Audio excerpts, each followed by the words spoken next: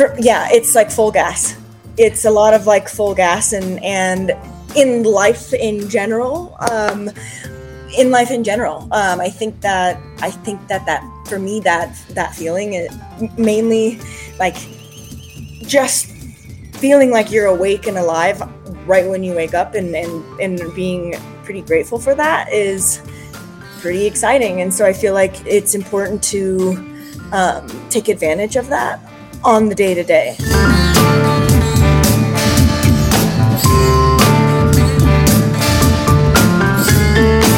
Kia ora koutou. That was Tessa Chessa. I'm Matt Raymond. I'm Eugene Bingham. And this is Dirt Church Radio. Interesting conversations with interesting runners.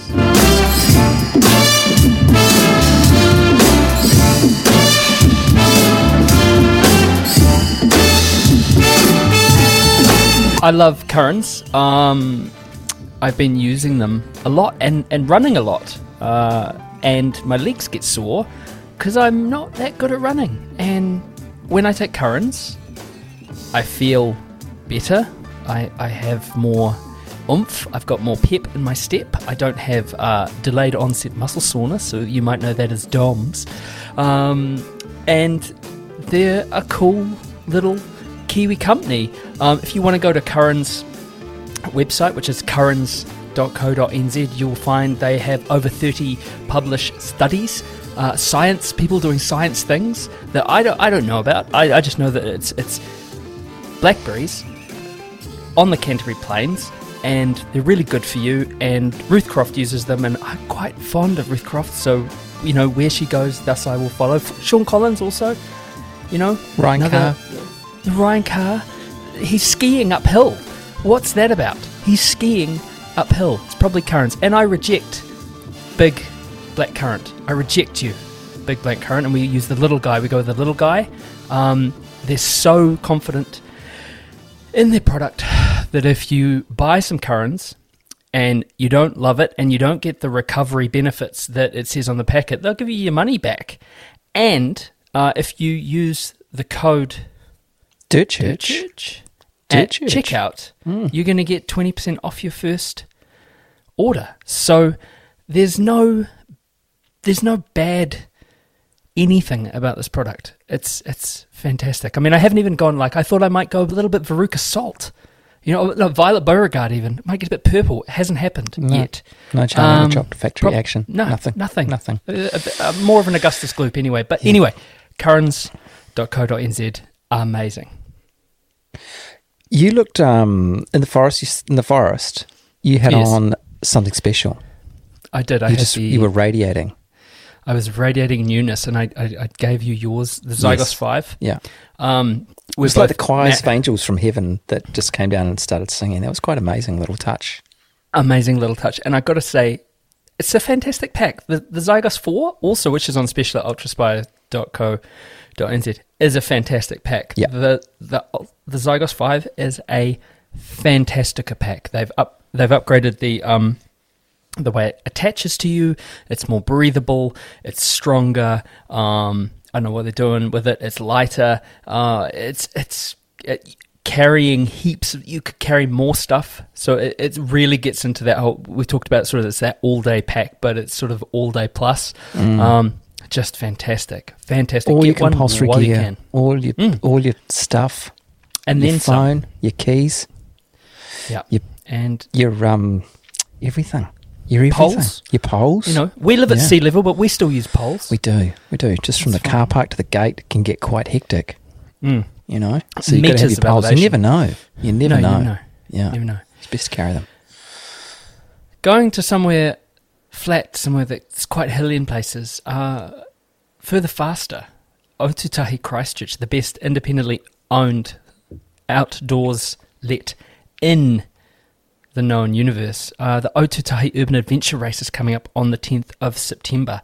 Emily from Life in Motion Physio, Matt from Moon Underwater, which is a George Orwell book, and it's a pub, and Jules from Further Faster are doing it as a fundraiser for Maya Health Foundation, which is kids' mental health here in Christchurch, and they really want it to sell out. Urban anything is cool. Urban adventure racing is cool. If you go to furtherfaster.co.nz and search Otutahi Urban Adventure Race for more details. September 10th, coming up quick. Amazing. It goes something like further, faster, there in Christchurch. Rocky is hairy and so is Badger. Jules is nice and Jacob is delicious. Go to further, faster now. Oh, further, faster, there in Christchurch. Rocky is hairy and so is Badger. Jules is nice and Jacob is delicious. Go to further, faster now. Dirt Church Radio. Episode 206 of the Dirt Church Radio We podcast. made it. We did.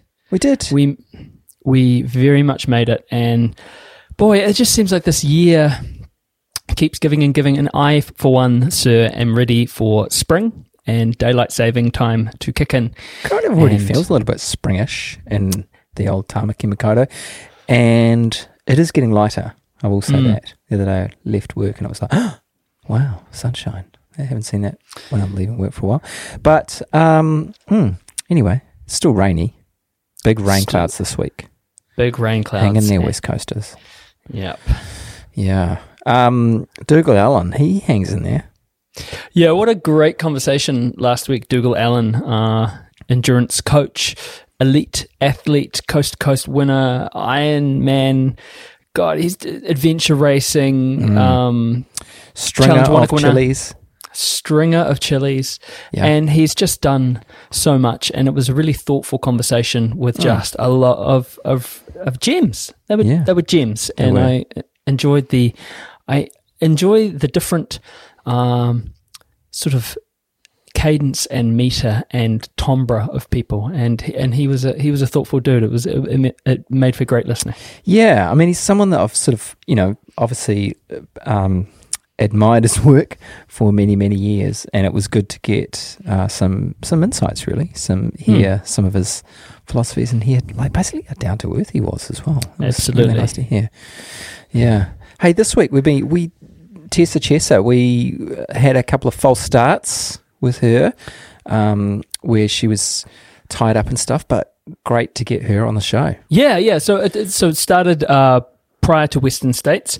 She was lining up at Western States. She'd won an entry via an amazing run at the Javelina 100. Is it 100? Javelina 100? Javelina 100? Javelina 100. Yeah, or Javelina 100. Anyway, that race in the States that Avapira Running put on. Lives in Colorado, but previously from Flagstaff, Arizona, and Mammoth Lakes, California, and has been tooling around in a 2015 Dodge ProMaster van. So she placed top 10 at Canyons 100K and took out third at the Javelina 100 mile to earn a golden ticket into the 2022 Western States. But when it came to the big dance, she was injured and she towed the line anyway. And she talks all about this injury, the pressure, and van life, and her chocolate Labrador Sugar Velour, and has some incredible wildlife tales to tell, and just a fantastic outlook on life. I think this is one that, this is an inspo. No, not inspo. It's inspirational, and it is fantastic. So yeah, great conversation. For sure. Right, let's get into it. Did you see that Dean Karnazes got attacked by a coyote? Well, there is actually debate as to whether he was attacked. Sounds like the coyote ran at him. And there was an altercation anyway. He was pretty messed up. I didn't see it. I've been a little bit busy, but what happened? I mean, I guess if a coyote runs at you, is that an attack? Does it have to bite into you, or did it knock him down? Yeah, it knocked him down. He was pretty bloodied up. What was the circumstances? He was out for a trail run, 115-mile trail run, as you do. Not sure if pizza was involved. And next thing, there's a coyote right in his face. So yeah, he was all bloodied up, and he posted saying he'd been attacked by a coyote. Some people were saying, "Well, I'm not sure it'd be an attack. if you describe it as an attack. But anyway, left him pretty messy. But Oh, with the splitting hairs brigade getting into it, like Yeah. no, you were just knocked. That's right. You were just knocked to the ground by a wild dog. that's right. But you weren't attacked. You were more sort of, exactly. was it going for your wallet or something? Yeah. It was a drive-by. Anyway, wait till he comes across a pukeko. Xterra Waiuku was on at the weekend. Another huge turnout, which was great. How many more of the series to go? There's a couple. There's a couple. The Riverhead's not done yet, and then I think they've done Hanua. So maybe 2 more. Yeah. Anyway, it's all good. Yeah, and across the Tassie, another last person standing event. Yeah, the Clint Eastwood in Queensland over the weekend. Adam Keane gave it a crack with 26 laps, probably freshening up for the Biggs satellite race in October. But the winner was Ryan Crawford with 59 laps, 395.6 kilometres. He and Kevin Miller were slugging it out before Kevin opted not to go out on the 59th lap. My goodness me, that's incredible. Yeah, it looked like it was fairly smooth terrain. I might be doing it injustice there, but certainly not much elevation. So they went deep. Good work. Good stuff. Certainly there was a bit of elevation at Sierre Zinal in Europe. Apparently they've got mountains in Switzerland. Who knew? Yeah. But Sierre Zinal, halfway point of the World Mountain Running Association World Cup and the 4th of the Golden Trails World Series. Dates back to 1974, 31 Ks with 2,000 metres of vert, I think. Anyway, it was interesting this year that 2 Kenyans took out the win, Esther Chesang and Mark Kangogo, which is awesome. Yeah, not often you see Kenyan runners in the trail running. Well, I mean, they've been running in that series, but to both come out with the W this time around is fantastic. And just a quick note too, that Kiwi champ, Caitlin Fielder, she set out that race, but she's been absolutely flying in Europe and in the Golden Trail series as of late. She got 6th last week in a really tough race in Norway. And it's generally been bossing it like she does. Fantastic. I just got to have one little plug. Can I plug my own race?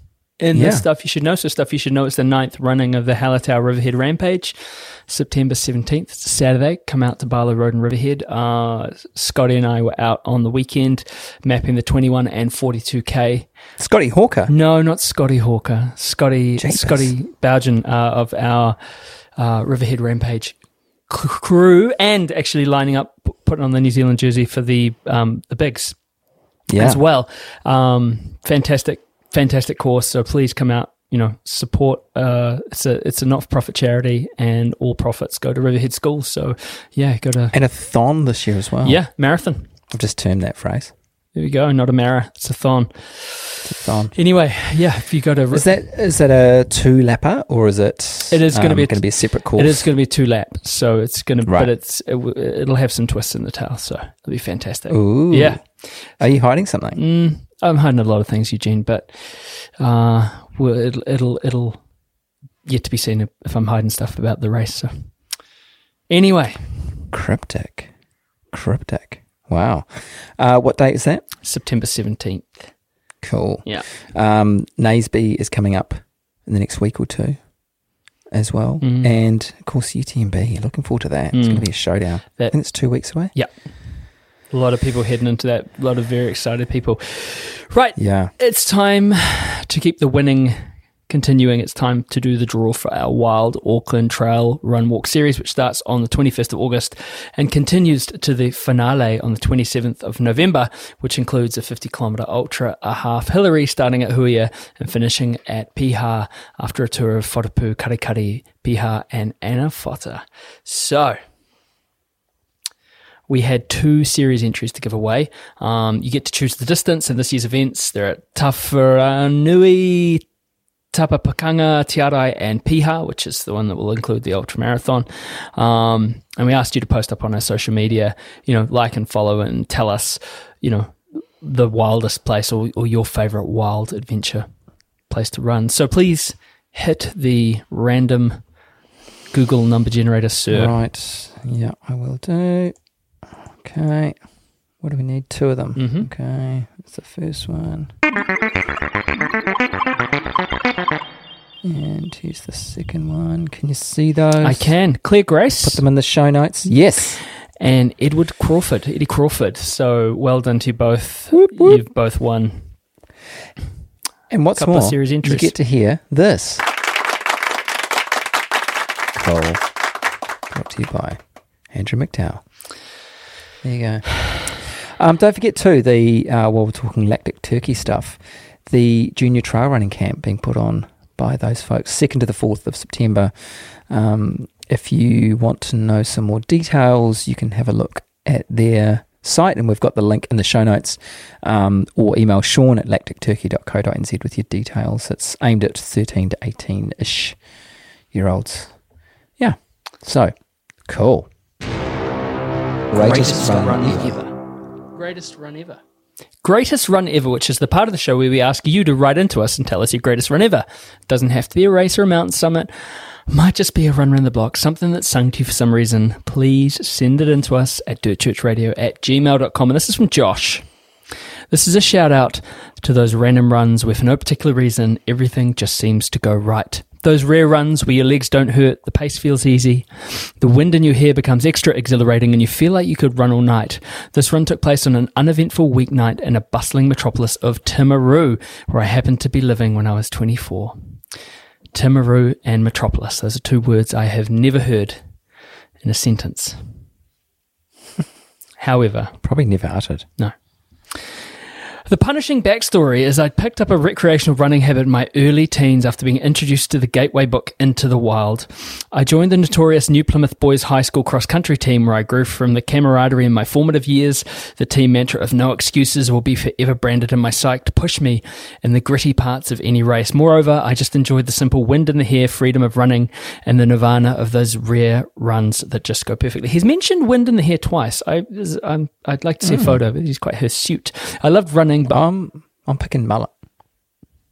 Well, they do say that imitation is the greatest form of flattery. But anyway, back to the story. I love running, but unfortunately the Girvan running jeans, as I'm sure my brother Matt would agree, were less like a comfy pair of Levi's and more like a tattered pair of jorts.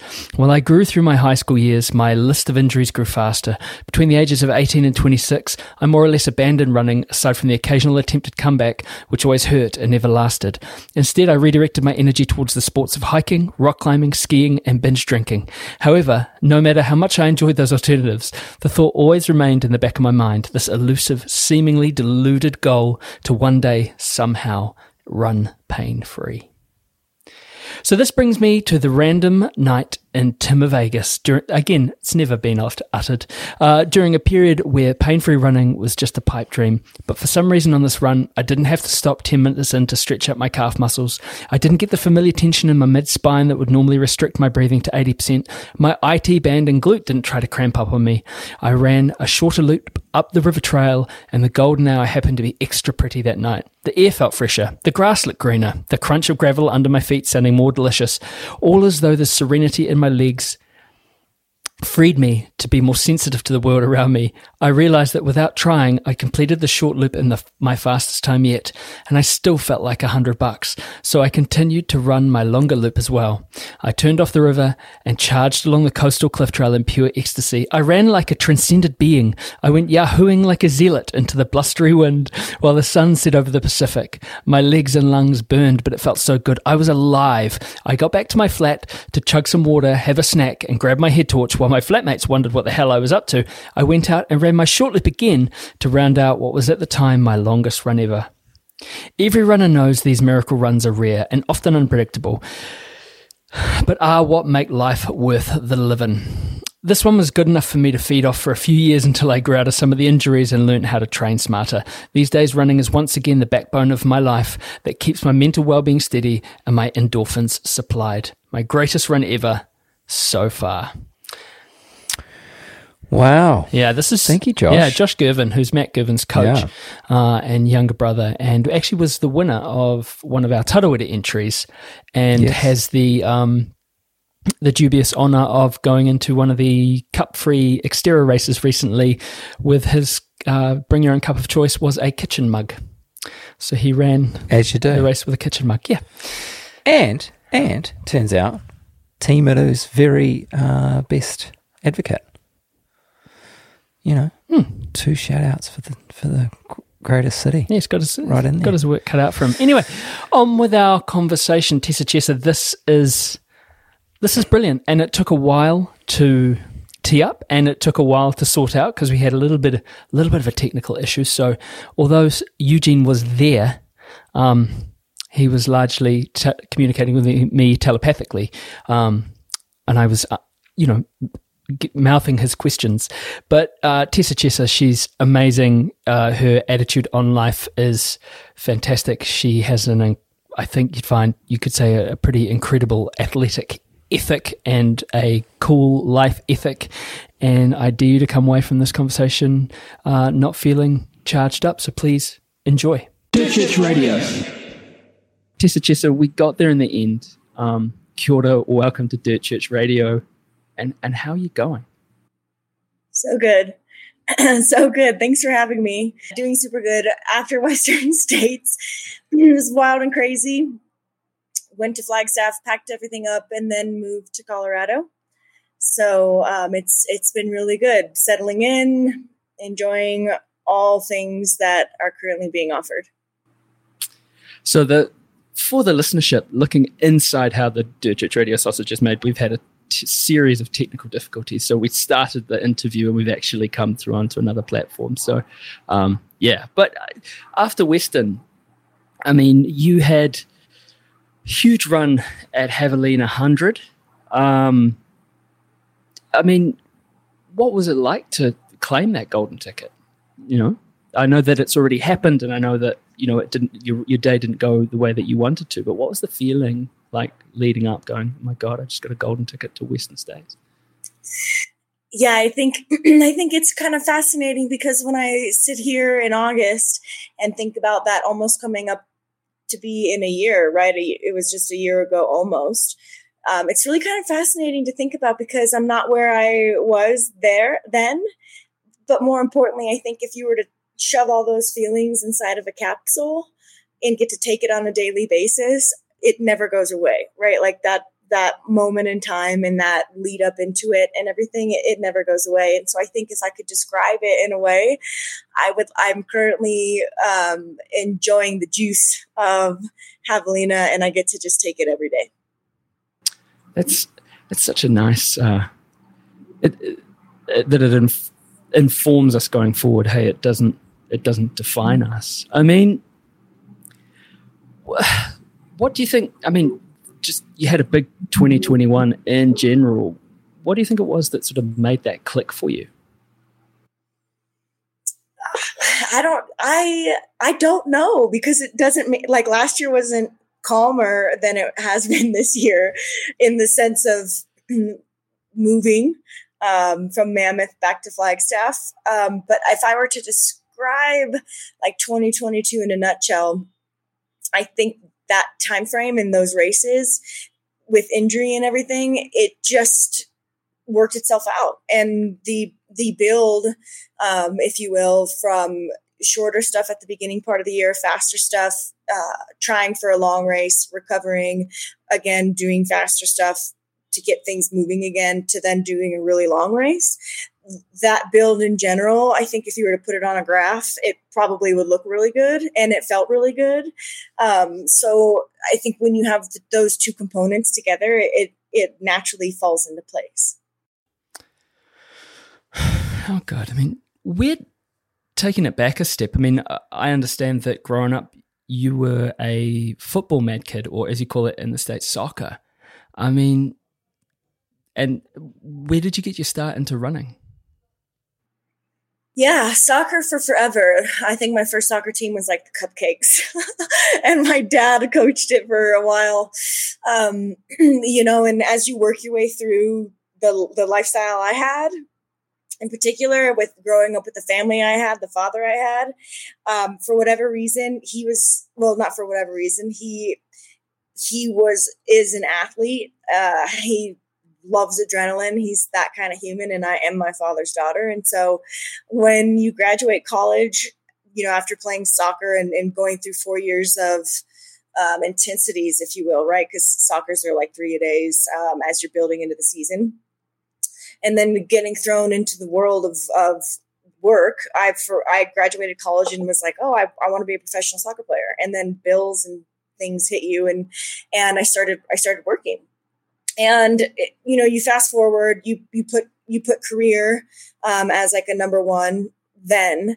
And then as you kind of settle into that, you start to think about other things. A friend of mine, Butters, was basically like, hey, let's go for a run. And I'm like, you mean without a soccer ball? She's like, yeah, let's go for a run. And I went for a run with her on pavement. And at the time I was living in North Carolina, and we were up in the mountains heading towards Asheville, but it wasn't quite Asheville. So you're in these woods on paved road. And she's like, yeah, we're just going to go run for a while. And if you will, that was my first foray into running. And then when you start to layer in the components of athleticism, adrenaline that build as a child, you think to yourself like, oh, I think I could maybe like get into this. And by getting into this, I did and ran with it, if you will. Yeah. What position did you play on the soccer pitch? I actually I started all the way in the back and then worked my way up. But I started as a goalie, sweeper, defender, and then ended as a center midfielder. Fantastic. I have a strong soccer/football lineage in my family. My grandfather played for Tottenham Hotspur. Yeah, I know. And then the World War II happened and ruined everything. But he, right through his life, coached football, coached my dad, and everything like that. And yeah, so it's an incredible game. Yeah. Did you play? No, I didn't. I played a bit of. I played in goal a bit, but I wasn't the most athletic kid, so the apple kind of fell. Maybe competitively, the apple didn't fall far from the tree, but with physical attributes, perhaps it did. So yeah, but yeah, my father was a goalkeeper. I see. Took a few shots to the head, I think. As Me they too. Do. I think that might be, what makes my special sauce a little bit more special. And I mean, so from starting, I mean, that sort of timeline, starting going for a run with your friend Butters in the woods. I mean, was there a timeline to when you were racing, or was it just like, I like this, I'm going to see how it goes? Because naturally it gives you all of the things that you probably found rewarding in your life. Yeah, I dabbled in like the rock and roll half marathons and marathons, and I like didn't really know anything much about like times and etc. I just liked being out. I liked being out there, and then after a while, you run pavements probably for a year. I moved from North Carolina to California and got exposed to trails. I lived in North Bay, so Marin, and Mount Tam and all that stuff was out there. And while I was out there, I didn't really know much about trail racing. I just knew, I was like, well, I'm going to sign up for something. I want to race on the trail side of things. And, normally somebody would be like, yeah, 10 miles. I signed up for AR 50, which is it's a semi-flat, half road, half trail, 50 mile race. And I had met a friend that was a triathlon, and so he had sort of dabbled in coaching. He kind of helped me, put a plan together. And I remember racing it. I remember having like Chipotle the night before and then racing it. And then the next 2 weeks, not being able to walk downstairs. And I unfortunately lived in a basement, but in order to get to that basement, you had to hike probably 50 stairs. And I remember like not being able to walk down them, or only being able to walk down them sideways. And I literally said, I'm never doing that again. We've all done it. I mean, Eugene recounts he came sort of rocketing off a bus in Ponsonby Road because his legs, or you're walking across the road, or being, many times people are going, why is that nurse walking so funny? Sort of like jerking all over the place. It's terrible. It's so uncomfortable. It's like comical. And you go, why? It's that essence of that first time you do it, hey? If you were to go back, like you talked about, if you could take that pill or you're taking that pill, that Haviline 100 pill every day. Also, if you chose to take that pill, you do that once. You go, why do we do this to ourselves? What's the what is that juice worth the squeeze? I guess it is, hey. Having to walk downstairs backwards for a week, it's. I think if anybody had an answer to that question, the true answer to that question, they would probably be a scientist or something like that. But for me, and I'm sure it's individualistic also in nature, I think it's going to vary by individual on how that feels and what that means. I think for me, I draw inspiration from working hard, and I draw inspiration from the way it makes me physically and mentally feel, right? I think there's a clarity involved in the training process. I think it's rewarding. I think it can be incredibly rewarding at the end of it, whether it's racing, whether it's hitting a goal, whether it's just getting outside. I think that process is all the above, right? You have moments of struggle. You have moments of euphoria. You have moments of you check the box, for me at least. And so I think the struggle of working through that process, said another way, I think how you navigate working through that process is incredibly encouraging. And on top of that, when you get the opportunity to live in the places that I have, there is no excuse otherwise, right? It's just too good to not be outside. And I mean, you hit the nail on the head. We often talk about the fact that racing seems like not an optional, but it's that cherry on the top, right? And it's almost, you get to the point where it's like, I enjoy racing, but I enjoy training more than I enjoy racing, for sure. And you see people who are really super goal orientated, but it's that process that's important, right? And it's so it's translatable to so many areas in our life. Which seems to be the prevailing. It's funny, hey, people are sort of just every podcast you listen to, there's some talk about process or something, or you have to do, and it seems like I don't know if we've lost the wisdom or we're just kind of restating it, but it seems like if you think about, I don't know, cutting firewood or something, there's a process to everything that you do. There seems to be so much of a process to do something like, I really want a cup of tea. I've got to go cut wood and make the tea, and I wonder if that's been lost a little bit, the process, goal. Yeah. Well, maybe we don't live in our day to day. Maybe we don't live in our day to day, meaning not everyone potentially has that wherewithal, right? Because there's a bunch of inputs now all the time. There's a bunch of exposure now all the time.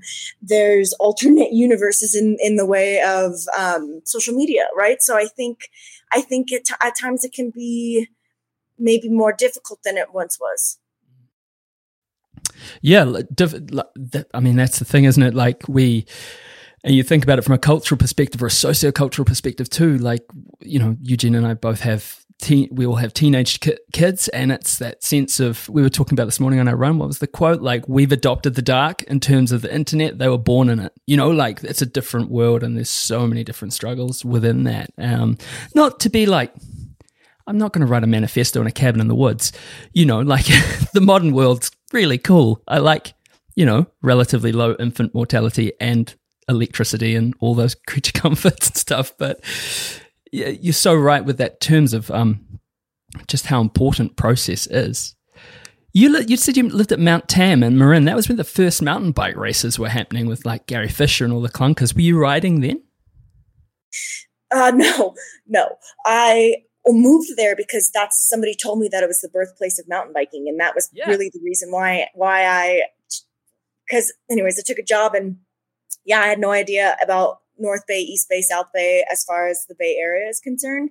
And so I had asked a couple friends and was like, hey, what do you think? And they're like, oh, move to Marin. It's the birthplace of mountain biking. And so in my brain, I'm like, well, it's gotta be cool. Yeah. Did you ever do any of those famous, like what do they call it? Repack Mountain or Repack Hill or something like that? They had to repack the grease in their coaster brakes. That's what they call it, because they burnt the grease out of it because they were going down these gravel roads so quickly. Yeah, no, I'd say just being back from Western, I just started getting into like mountain biking again. I did a little bit of that in Flagstaff, not so much in California, but definitely in Flagstaff.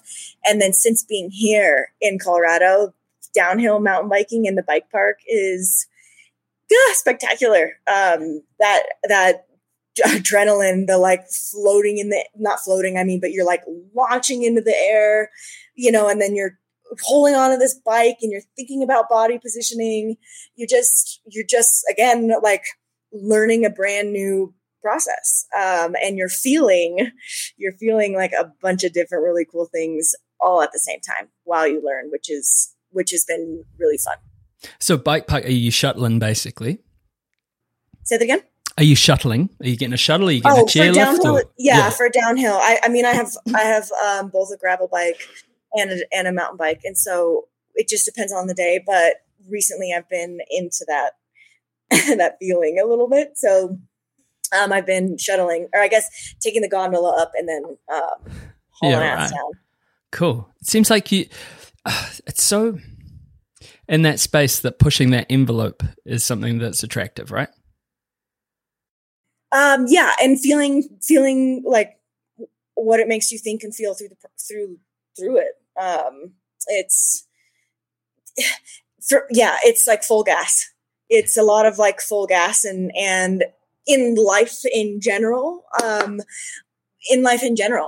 think that for me, that feeling, it mainly like just feeling like you're awake and alive right when you wake up and being pretty grateful for that is pretty exciting. And so I feel like it's important to take advantage of that on the day to day. And I was watching this thing last night that said, do one thing a day that scares you.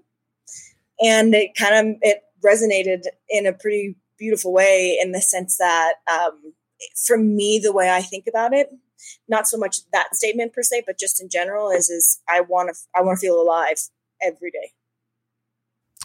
Yeah, being alive is really cool. Like, and this sounds like it sounds such a cliche thing, right? Like do one thing every day that scares you sounds like something on a Pinterest board, potentially. And being alive is really cool, but it is, isn't it? It's a really, if you sit down, and obviously there's privilege involved in that, and there's a recognition of privilege and a recognition of the fact that we get to do these cool things.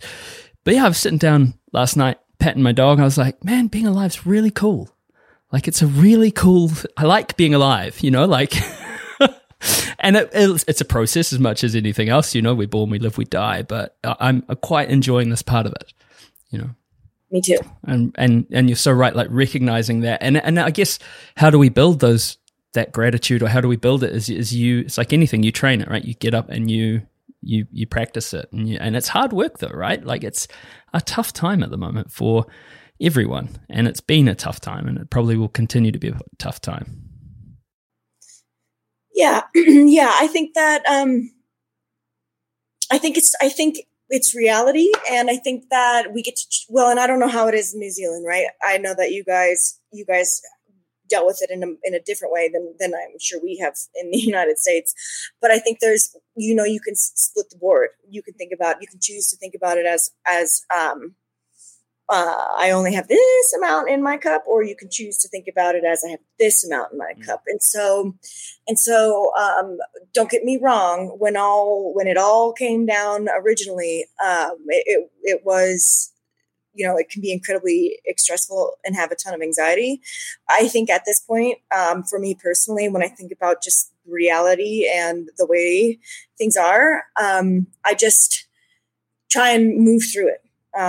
Like walk through it, sometimes jog through it on days, but I just try and walk through it. And if there's something specifically that is bugging me or whatnot, I try and figure out why.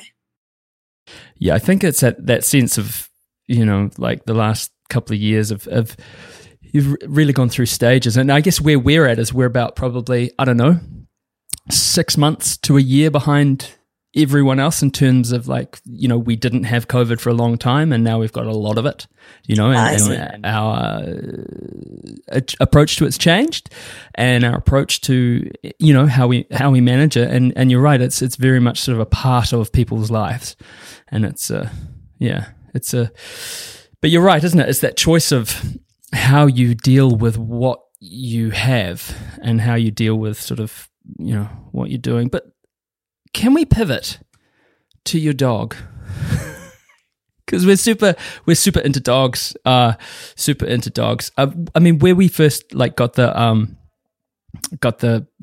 idea to, you know, reach out to you was through the Iron Far article when you were in your van. I mean, how's Sugar Velour doing? She's right underneath this table right now, and she, I think, just heard you say her name, so she like. Oh, she has decided to come out from underneath the table. She's amazing. She's like, okay, now I got to show you that. Oh, I thought I had 4 blankets folded, and I thought for a second she was going to lay her whole entire body on top of it, but let's see. Oh. But anyways, so... You know, the way I can best describe Sugar Velour is she's daily inspiration. And what I mean by that, to give you an example, she got hit with, we've been working on training her because here in Colorado, specifically in the winter, I would like for her to come with us on some ski and snowboarding adventures. And right now she has a tendency to go a little too far. And I wouldn't want her to do anything weird with snow. So I've been working on it. My boyfriend and I have been working on it. And so anyways, we're on this path, right? It's a paved freaking path. It's on your way to Leadville. It's nothing crazy. It's, you know, a little bit of uphill, and I'm starting to like get back to running a little bit. And so anyways, I stopped to go to the bathroom, and I had seen her the entire run, like 25 feet away, right? Not too far. I go to the bathroom, I like turn around, and we're starting to head back. And the 2 minutes that I'm peeing in the bushes, she like bolts by, and we're like back to running, and she starts shaking her head. And I'm like, what's going on? You know, does she have a tick in her ear? She just was in water, whatever. So then I have her turn around, and she starts running towards me. She has like 12 porcupine quills in her chin. And I've never dealt with porcupine quills before. In Arizona, it's like rattlesnakes, right? So what porcupines are to Colorado is what rattlesnakes are to freaking Arizona. And so anyways, I start pulling them out as best as I can on this path. And she has 3 left. And so I get back, and I'm like, and we walk in, and my boyfriend just got back from a crazy mountain bike day. And I'm like, hey, don't touch her. She's got porcupine quills in her. And I'm like, but I need your help because I can't get them out. And so we get these pair of needle nose pliers, and Sugar's maybe like 55 pounds, but both Drew and I cannot hold her down. And so she's got 3 of these left, and I'm got these freaking needle nose pliers, and I'm like, just like trying to magician in there, and I like get out 2. And then she has one that's pretty wedged in there. It had like maybe this much of it showing.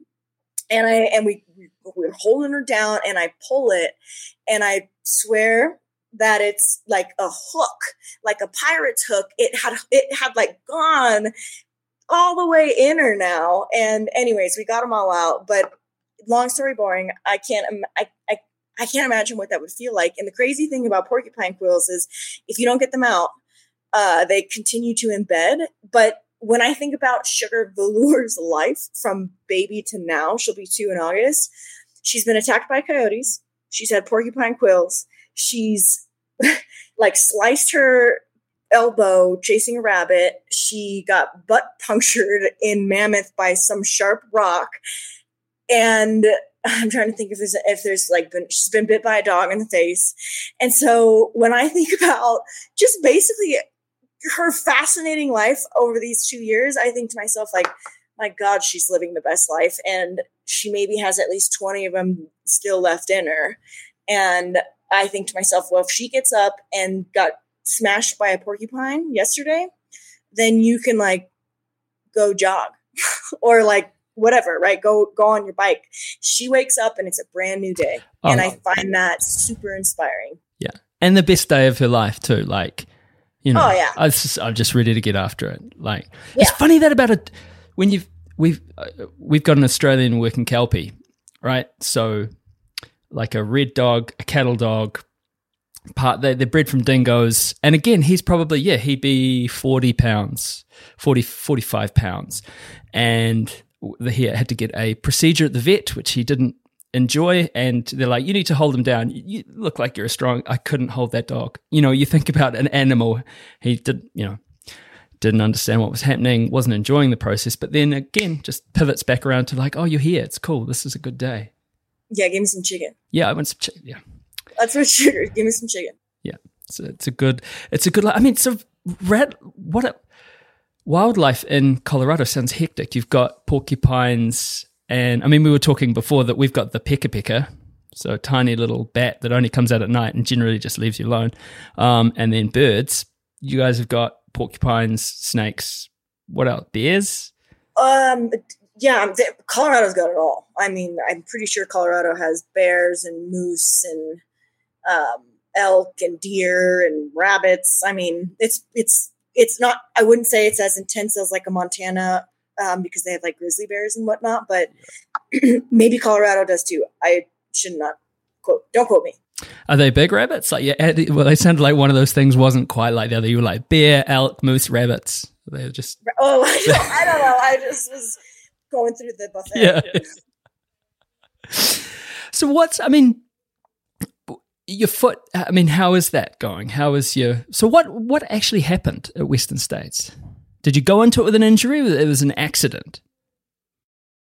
No, I knew. I knew back in April that something was off. I knew back in April something was off. And then when you think about, I don't want to say the weight of Western States, but they don't have a like medical deferral unless you're pregnant. Everything you have to that's it.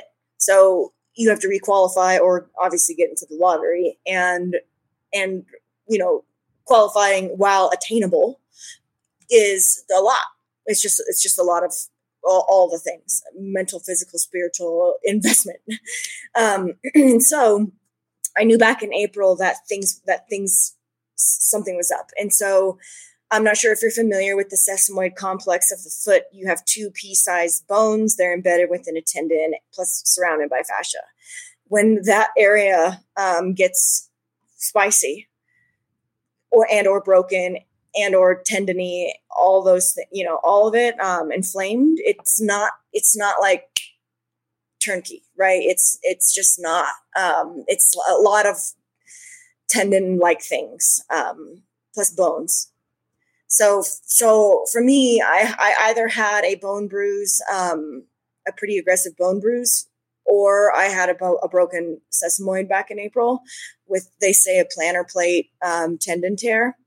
So all that kind of took place, and then as again, you're trying to figure out what you do, thinking about that race in June. I completely shut it down. I was on the bike for a month, started hiking a little bit, and then, tried running again. And it's just a slow, monotonous injury. And so when Western States rolled around, being that you go through literally everything that I had just mentioned as far as getting that golden ticket, you have a full, your investment is full. For me, that means like all in, mental, physical, spiritual. Like when you try and attain a golden ticket, you have to be, in my opinion. And so since I had done that, it was not an option to not show up. It was not an option to not be involved within that race. I did not want to crawl under a rock and, hibernate, if you will, even though navigating that process, was really difficult. And so at the end of the day, I think what was really important for me was this idea to show up as like a human and to like show up as Tessa and to represent not only the brands that support me, Kraft and Buff and Spring, Drymax, all these really beautiful companies, Lucky Poles, it was more important to show up and represent myself. And I think for the majority, the majority gets it. I think there are the occasional few that may continue to scratch their head. I don't know. But I can walk away from that entire experience and feel really good about it. And think about this idea that, somebody who loves that whole process of that build and not being able to do that, was just like, hell. Well, hail. So anyways, long story. I just wanted to represent the best human I could be given the adversity that was thrown my way. Had to catch it. Yeah. I mean, you got to roll the dice, right? As well. It seems like it's the antithesis of, I don't know if you found this, when you start thinking about the sport, when you start getting into the sport and you see professional runners, elite runners will drop very quickly. If one thing goes wrong, or if they're not having a good race and they're thinking, 2-3 ahead, but it seems like you turning up knowing that you were hurt, it flips that whole thing on its head, eh? Like it's beautiful. It really is. And yeah, it should hopefully, because I think when I have talked to some of the elites, humans who you sponsor whatnot, but that mindset of what those 3 letters mean on some electronic platform that rates you and ranks you. But for those 3 little letters, DNF or DNS or DNF more, did not finish. For whatever reason, that weight for people, some people in particular, can be heavy and feel like a lot. And I thought about it as very different, that is non-defining. Like that should be that should be the last thing, in my opinion, on your radar. That should be incredibly non-defining. More importantly, walking through mud and wearing it in a way that you want to, and wearing it in a way that is representative, I think is what can define you as a human. And I think that's can be really exciting. And I think what I would say to a lot of people is that sport is sport. And shit happens. And, we put a lot of emphasis on it, and don't get me wrong, I do too. But some of the extracurricular bullshit is non-defining. Game over. Chip that into a stone tablet. That was brilliant. And do you have a timeline in terms of your recovery? Again, that's another potentially a pressure thing, isn't it? Like you're hurt and now you have to get well because you have to do races and junk. Are you thinking about, do you have a ballpark, or you'll know when you'll know? Well, I have Cape Town on the radar. I actually haven't signed up for it. I have not signed up for it yet. While I was running today, I thought, the original idea was the 100K distance. And while I ran today, I thought, the 50K maybe while it's not a golden ticket, 100K, and it's not the, premier race of Cape Town, the 50K may be where I'm at, or where I would hope or like to be at. And so I haven't signed up for it yet. And the reason for that is because it's just one day at a time. And there's some treatments that I've been getting. It's called ESWT, electric shockwave therapy. There's a couple different ones out there. As far as I think it's EPAT and a couple other things, but this ESWT has been shown for this complex area between 3 to 5 sessions to show some significant improvement. And I'm 2 sessions in. And while the predominant modality of my training right now is the bike, I'm still able to get in some shorter distances. And I'm just literally testing the area to see if the foot can take it. And it's been slow, and it's been incredibly methodical and somewhat boring as far as flat runs. But every day that I get to have a little bit less pain, that's a good day. Yeah, that is a good day. And I guess that's, you talk about we exist in that context. How cool would going to run a 50K in Cape Town be? I love UTCT, Ultra Trail Cape Town puts on a really special event. Cape Town in general is an incredibly special area for me. I really love South Africa in general. And so to be able to get the opportunity to go out there and represent myself and represent these brands, even at a 50K distance, is really special. We're a little bit fragile about the South Africa. We just got beaten by the South Africans in the rugby this morning. And New Zealand, we take our rugby really seriously. I bet I've seen it. Yeah. Yeah. And we don't like losing. But the South African, fantastic. They're a fantastic team. And what a place too, like the birthplace of comrades, all that stuff. Incredible. Amazing. One of the other things that drew us to you was, you're based in Colorado now, but you were in and out of a van for quite a while. What was that process like? When I first left Flagstaff to move to Mammoth, we were in the van for about 3 months. And the van, first of all, the van that I have, to be very clear, is like a wheel apartment. It doesn't have a toilet, and it currently doesn't have a working shower, but it has a queen size bed. It has a kitchen. So let's be honest. It's a privileged thing on wheels, but it's special in the way that you roll up, you park, you open the door, you fling open the door, and the world is just giving you a really big hug and smiling back at you because you drove this thing to, a pass, or you drove this thing to a really special area. And oh, by the way, you get to wake up and drink your coffee there the next day and go on a run or hike or bike or just sit there and take it all in.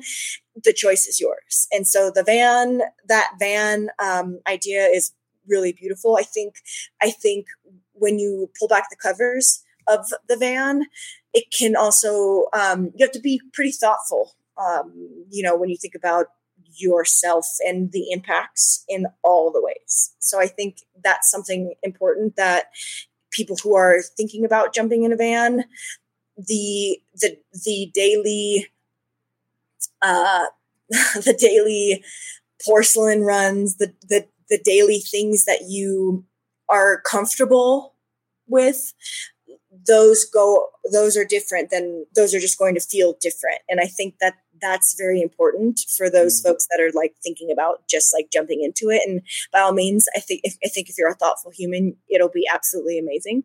I just think it's important to maybe recognize that we do have some impact.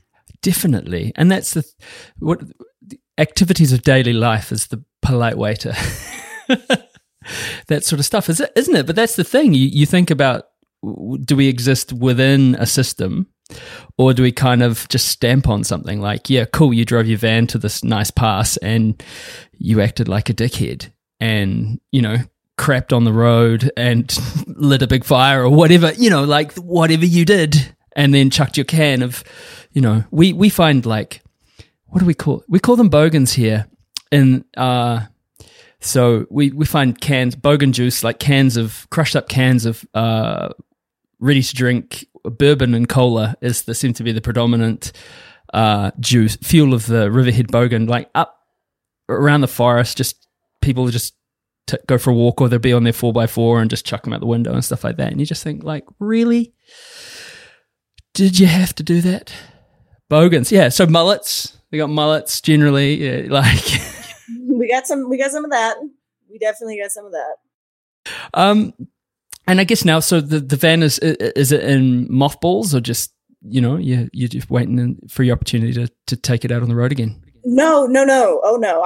When we get done with this, I'm going to drive it down to Trestles with Shug, meet up with some friends, camp overnight, wake up in the morning, hit Trestles downhill for hopefully 5-6 hours. And then it's about an hour and a half away, and then drive back up. So the van, while living in it, isn't current right now, as far as that is concerned, it still gets used, I'd say, weekly. That's epic. Oh, what a cool. Yeah, it's special. Yeah. So Cape Town, I mean, how many times have you done that race before? Is it something that but you've been to South Africa and you're into the place, so just a magic time. Yeah, so I was there with Cody Reed, and he was racing the 100K. I think he won that one, but I was there with him, and then met Maddie, and once he became like a really good friend of ours. And, since then Cody and I have parted ways, but that was the 4-way into South Africa. And when you're there for 2 weeks, you just get, a taste of it. And so the idea would be to go back for the full month of November, or half of November, half of December, kind of get out of the shoulderish season of the snow here, and then be there, serve, run, etc., and then come back when the snow is really good. Nice. This is a question for someone who lives at sea level, as I do, as Eugene does. What's a shoulder season? I hear that a lot, and I'm like, I'm sure we don't have them here, or maybe we do. I don't know. I've never heard. What is a shoulder season? So we live at 9,600 feet. And so we're up pretty high, and we live currently just like right off the ski in Copper. And the shoulder season is when you have snow melt and the trails are sort of starting to open, but they're real muddy. And so it's a pain in the ass. It can just be, maybe annoying. I shouldn't say that per se, because the beauty behind shoulder season is nobody is in Summit County, because they're like, oh yeah, it's greasy, right? It's muddy, it's etc. But the shoulder season is as things are thawing out, right, and you start to have access, and you start to get access back. And I guess as well, thinking about impact, you were talking about that. That's a perfect time potentially, if the trails are overridden, to just do some real damage, because they're muddy and they're, and you get heaps of human beings on them. They can really kind of, you can mess up trails pretty easily. So it's probably quite a nice thing that there aren't too many people up there jacking up. You're at did you say 9,700 feet? Is that 9,600. 9,600. I don't know if you see my watch. I'm at minus 10 meters.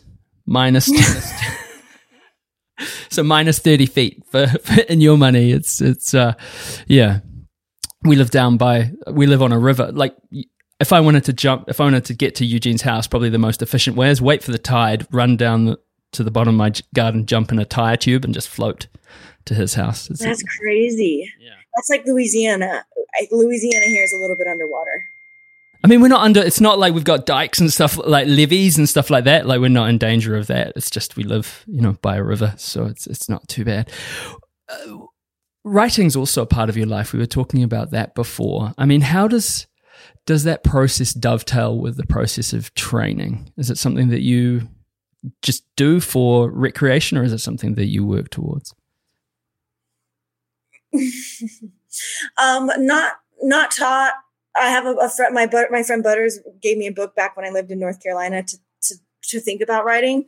I'm inspired by some really great human beings that are way amazing writers. I think we had spoke about Steph Pusey. Her book is it's coming out I think next summer, and it's going to be absolutely amazing. I cannot wait to read it. But I think those humans draw inspiration, and for a while I was using Instagram and social media as that platform. And I think on my phone, I have quite a few just like notes of, like Tessa liners, Tessa one-liners, or Tessa just like, I don't want to call them buckets of wisdom, because I don't think they're wisdom. They're like buckets of life. And so I started that on my phone. I just think at this point, if I wanted to be a little bit more serious about it, I need to start like either typing it or writing it out. I think that right now there's just time, right? Time is our most precious, not gemstone, but it's our most precious thing.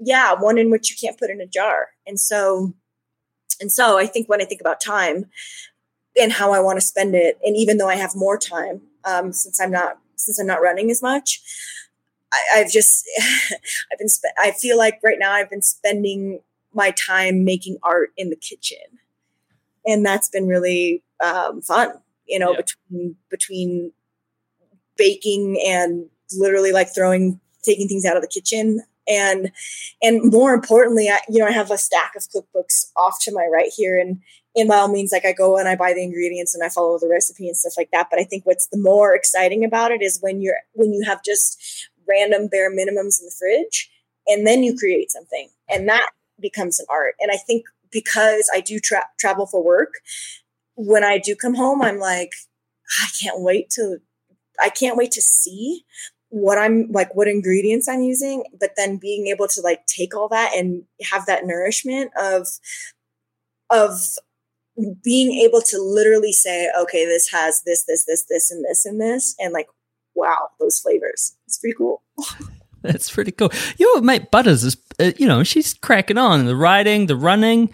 She seems like, quite the inspirational friend. Yeah, Mary Butterworth is her maiden name. She's out of Florida now. And I talk to her on occasion. She got married, had kids, all that jazz, but then I moved across the country. So, she is my foray into a lot of things. And I think what I find more exciting as I've moved through life is this idea of being able to have a couple of really good close friends on one hand, and while they don't all live in Colorado, and sure, they're, I can't call them up and have a beer with them down the road or, have a coffee with them down the road.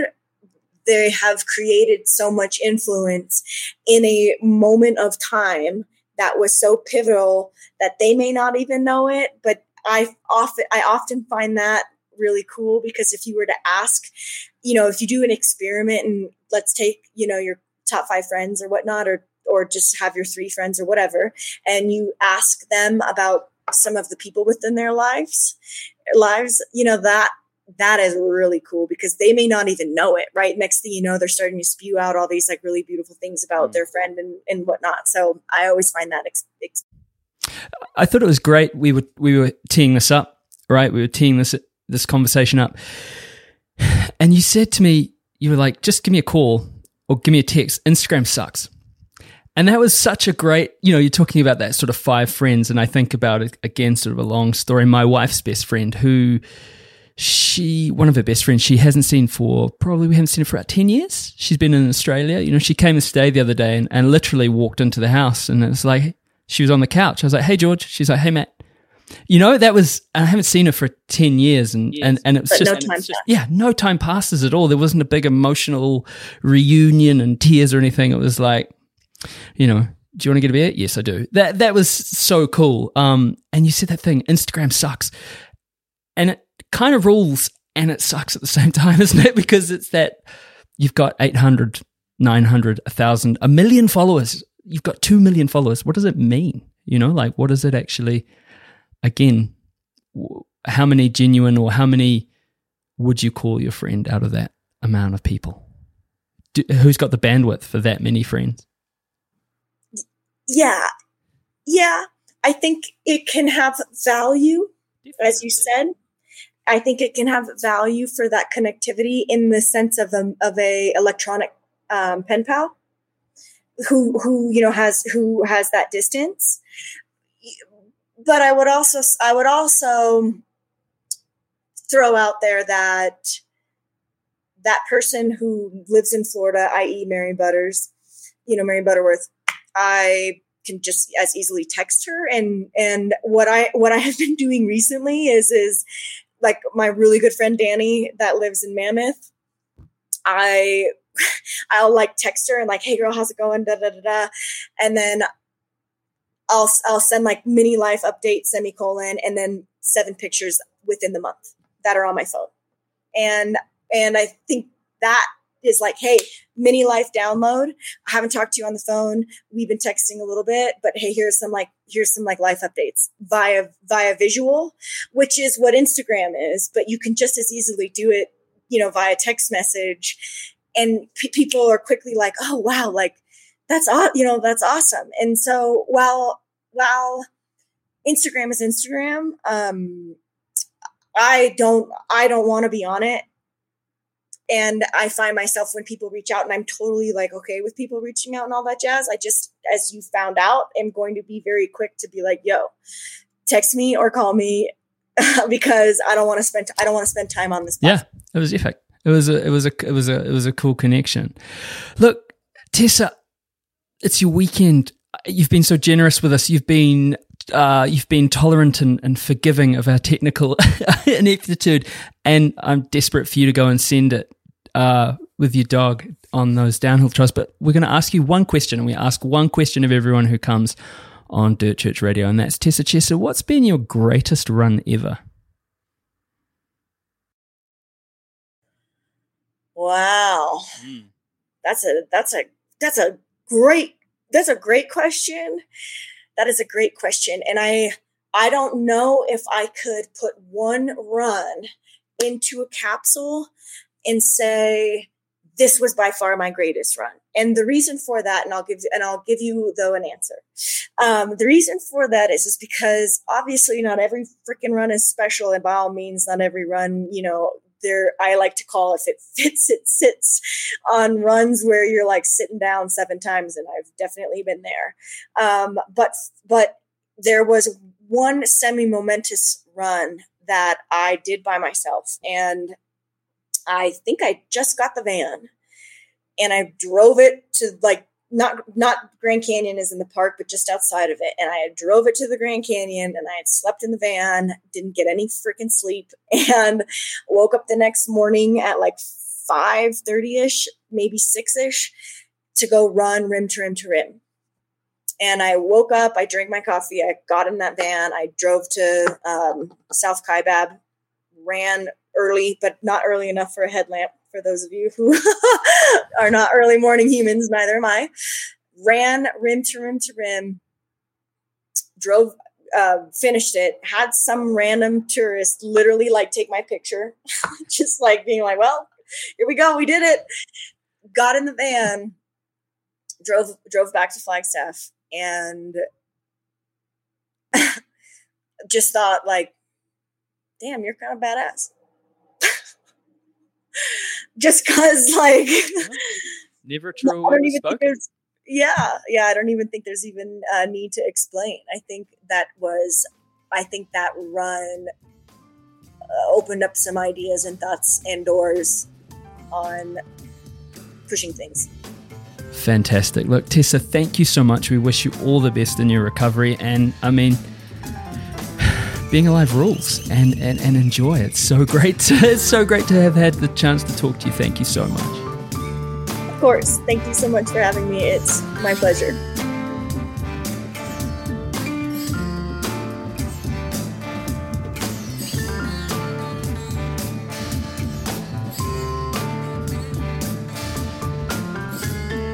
I think, when you're saying, there's a surfeit of motivational books, isn't there? But if you published a book that said, at least you don't have porcupine quills in your face, you'd get a following pretty quickly. That poor dog, she's been through a lot. And still just as stoked, it would appear, on life as all get out. So look, thanks, Tessa. We wish you the very best for your recovery with your foot, and just keep charging. So thank you very much for tuning in. We're on social media at Dirt Church Radio, email at dirtchurchradio@gmail.com. You can find us on all the podcast platforms. Like and subscribe if you fancy, and you can download direct from the website, which is dirtchurchradio.com. Don't forget to write in with your greatest run ever. We'd love to hear from you, and if you want some inspiration, go and read them on the website too, which is dirtchurchradio.com. Thanks to our sponsors, Scott Running, Further Faster, and Cieli. Thank you to our Patreon patrons and Wild Things. Thank you to Currens NZ, and thank you to our editor, Kieran. Stay tuned next week. We've got another great show lined up. Hey, Kona. Thanks, Rigby.